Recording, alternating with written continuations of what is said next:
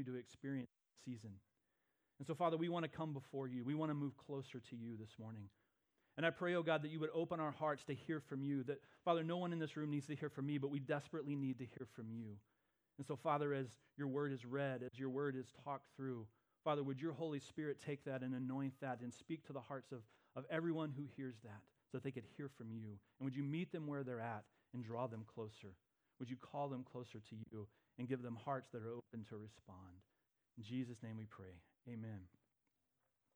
So as we look at this next passage, starting in verse 31 of John chapter 8, we need to remember back a little bit to the last thing that Dave said last week in the sermon. And I wish if we could kind of do a previously on Redemption Tucson, I would play the last couple of minutes of his sermon, because he ends in verse 30, which is right before 31 where we're starting today. And we need to kind of connect that verse with where we begin in verse 31 this morning. So if we look at that, because there's a key to understanding what's getting ready to take place in the rest of this passage. And so in verse 30 and 31, it says, "And as he was saying these things," in verse 30, "many believed in him," or on him, some translations may say. "So Jesus said to the Jews who had believed him." Now let's pause there. In verse 30, we see that some believed in Jesus or on Jesus. But in verse 31, Jesus said it says that Jesus spoke to those who believed him. No in or on mentioned. Now, it seems like a minor thing that we can just pass right over, but in the original languages, there's some distinction being made between these two phrases that are very important for us to see. And if we really want to understand what's going to come next in this passage, we need to catch this difference that John's pointing out in his choices of words. Because you see, the belief mentioned in verse 30, that they believed in him or on him, is a type of belief where they were entrusting themselves to Jesus. They took him at his word. They were willing to submit their lives to him. They were willing to lay down their own agenda, their own ideals, and whatever they were kind of coming to him with, they were ready to set that aside, to follow him, to come and receive his word and his will and his agenda and take that on. They were willing to make his word their dwelling place. And this is the mark of a genuine belief and genuine faith. But as we come into verse 31, there's a contrast. When it says that they believed him, it's a different story. In one dictionary I read just simply said, they believed what Jesus said about himself was true, but with their own interpretation. Now, how many times have we listened to what Jesus had to say and we've believed it, but with our own interpretation? See, they were bringing their own expectations, their own perceptions, their ideas of what the Messiah was to be about and what he would do for them, and they were imposing that on Jesus. It was as if they were saying, Jesus, we believe that you're the Messiah just as you say you are, but here's what we expect from you now. Spurgeon called this, in his sermon on this passage, he called this counterfeit belief. They proclaimed a belief, but really, it wasn't there. It was a weak and feeble faith, he says, that is void of hope. It is a belief that is not ready to accept everything that Jesus says or commands of us. It believes on him, and listen to this, it believes on him only so long as Jesus lines up with our own ideas, our own desires. It's a temporary belief, because the minute Jesus deviates from this agenda, they walk away. And we see this all through the Gospels, story after story, where Jesus says something difficult, something that the people don't want to hear, and the Scripture says they followed him no more. In fact, if you just turn a couple pages to the left, you'll see the very thing happen. And I've seen this counterfeit belief in our own day. People who come to Jesus to fix something, to give them something, or to do something for them on their behalf. And they get involved in church. They go through the motions. They serve. They do all the kind of things. But the minute Jesus deviates from that expectation, then they fall away and they go and do something else. And Jesus even highlights this in the parable of the sower, when he says that there are some who hear the gospel and they accept it at once with joy. In Matthew chapter 7, he says this, but when things get tough, things don't go their way, then they wither and fall away. And you can see this theme in other parables throughout the Gospels as well. It's a counterfeit faith. And Jesus recognizes this faith in the hearers that he's talking to. And so he wants to respond, and he turns to address them. Now, if we look at the second half of verse 31, we see that Jesus begins to address them. And as we read what Jesus says, we might be expecting that he would say, he would rebuke them or challenge them or call them out for that. He might even say, you know what, you guys need to just get out of here. Like, your faith is broken, and you need to go away. And when you get it figured out, then come back and we'll talk. But it's not what he did.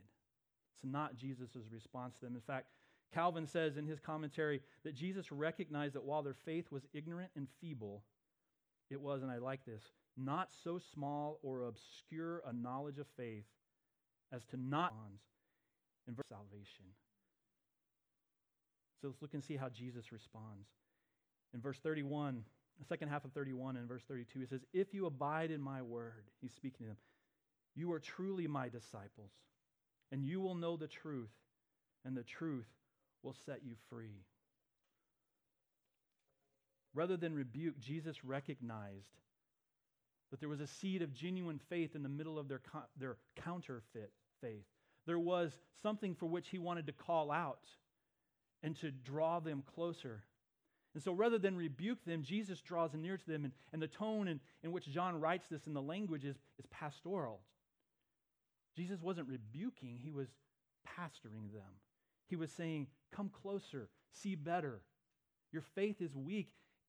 And really, if your faith stays kind of where it is, it's not even really real faith, but there's something there. So come closer, draw closer to me. If you abide in my word, then you will be my disciples. And when we think of that word abide, it's not a word we use a lot of times these days.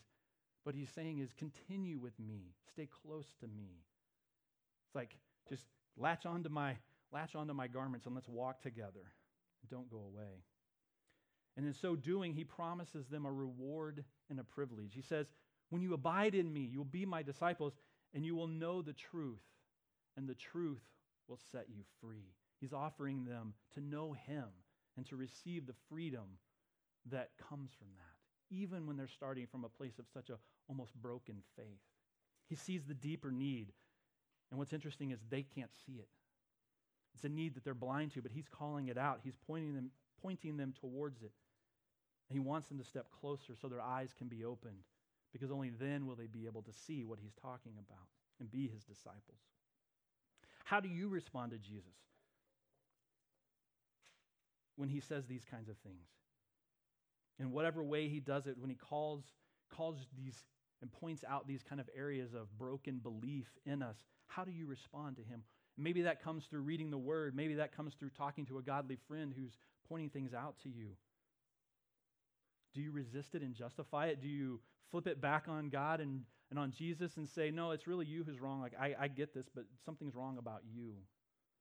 You know, it's our response in those moments that can help us see where we have faith that's disconnected from really what Jesus is calling us to be.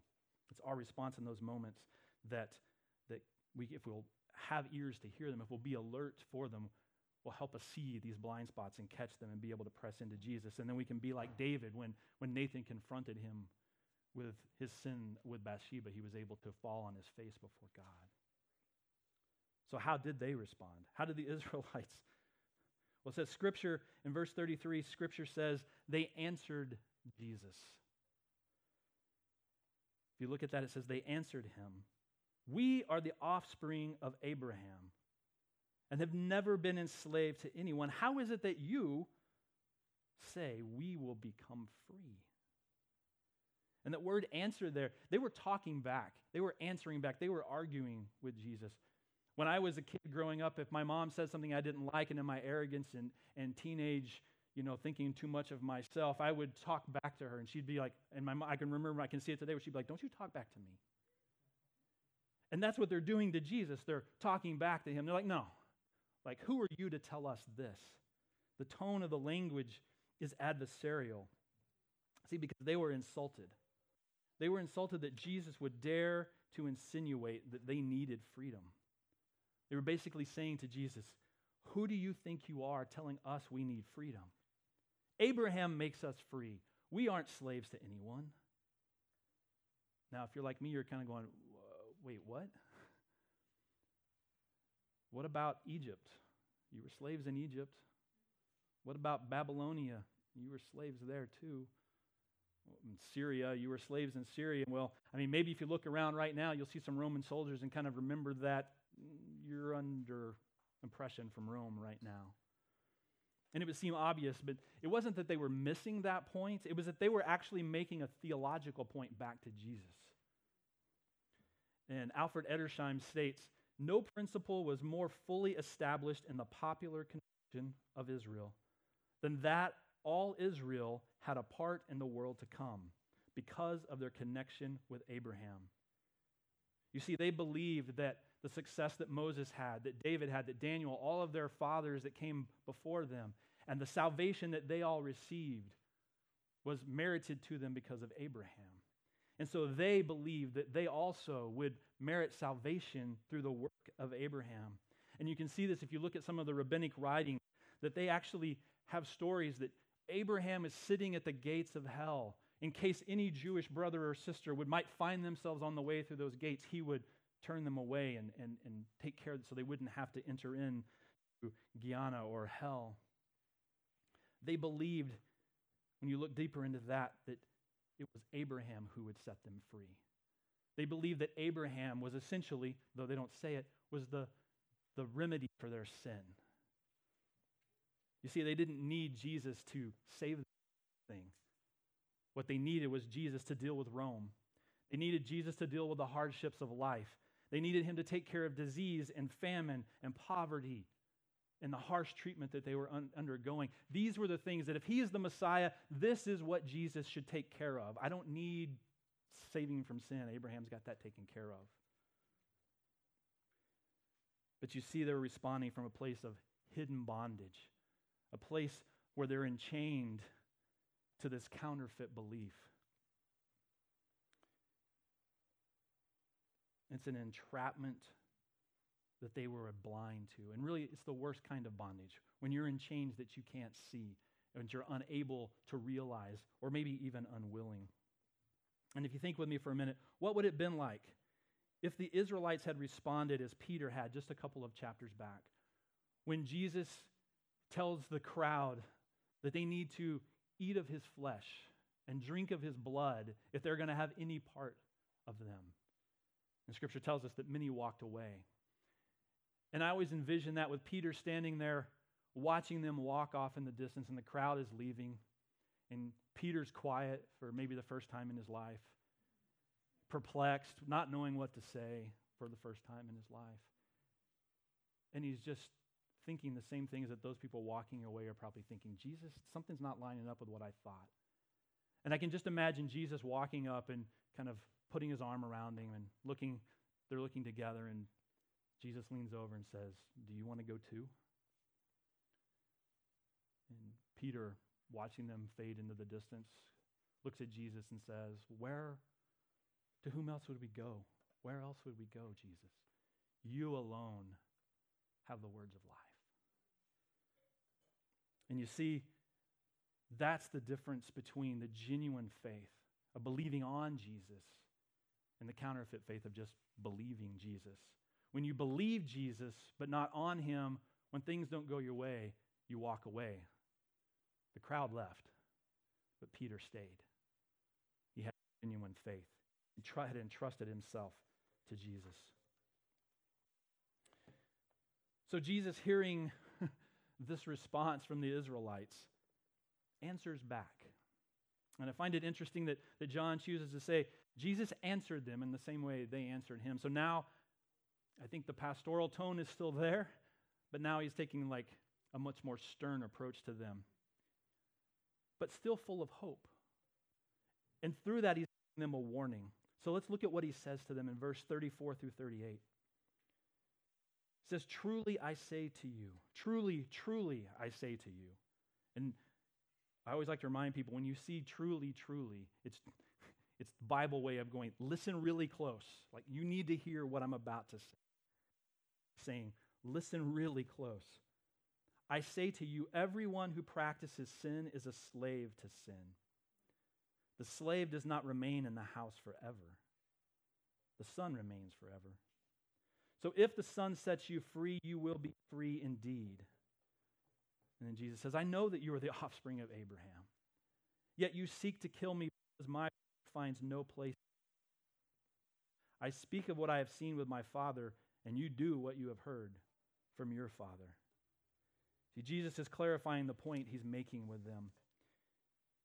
It's sin that has enslaved them. It's sin that they are in bondage to, but they can't see it. And unless they come to Jesus, they cannot be saved. For as long as they are slaves, their time as part of Israel, in the house, so to speak, is limited. It's only the Son, the legitimate heir, who can make them free. And it's only the Son who can remain in the house forever. And he's talking to them in a legal language that they understood about property and inheritance and these things, and making the point that, look, if you're just a slave in the house, your place is not secure. You need to be freed. And he tells them that only those made free by the Son get to remain in the house. And so he goes on to address their appeal to righteousness through Abraham. And it's as if he says to them, I know that you are the biological descendants of Abraham, but that means nothing spiritually.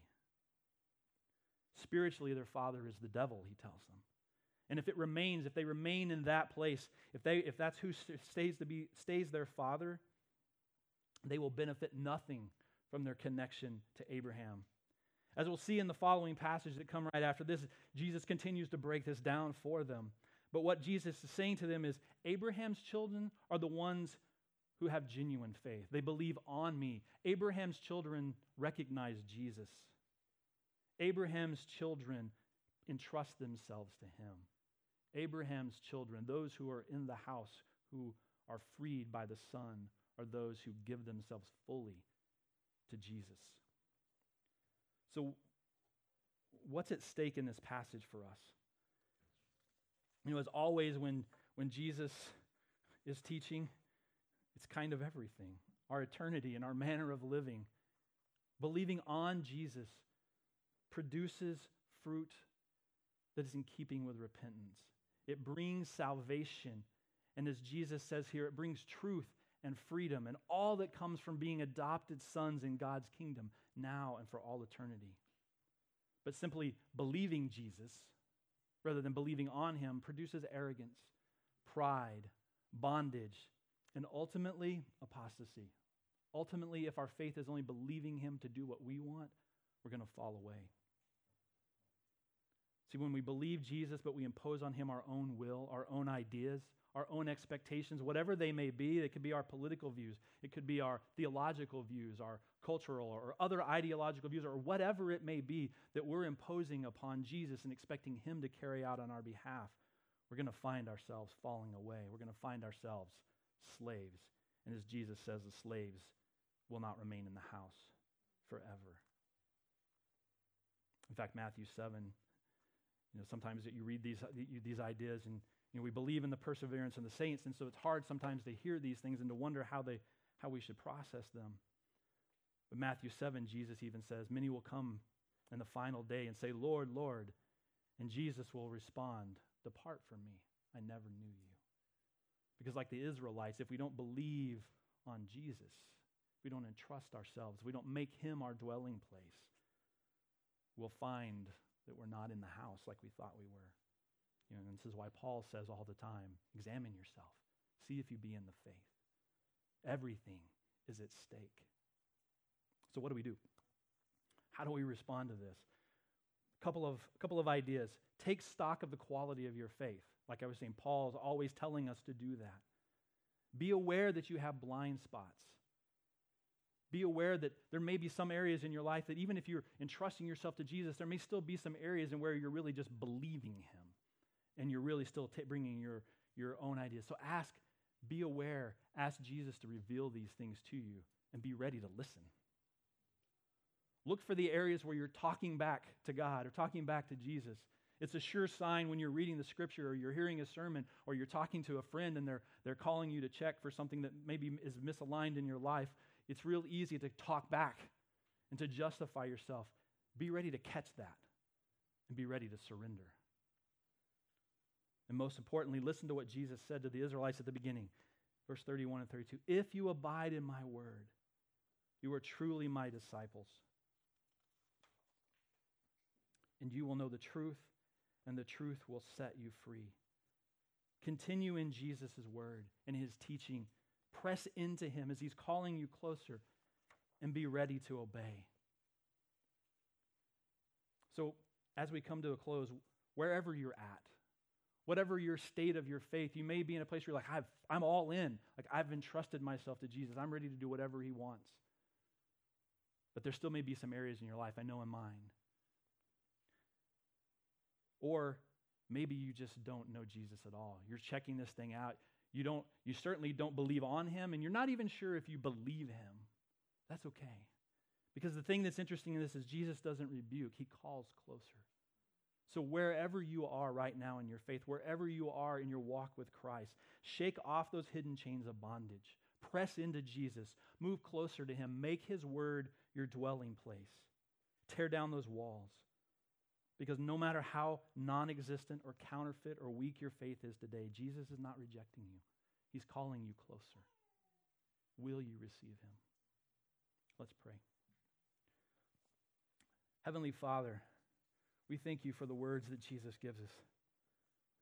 It's amazing to me how he can preach such convicting, teach and say such convicting and piercing things in a way that gives life and hope and love.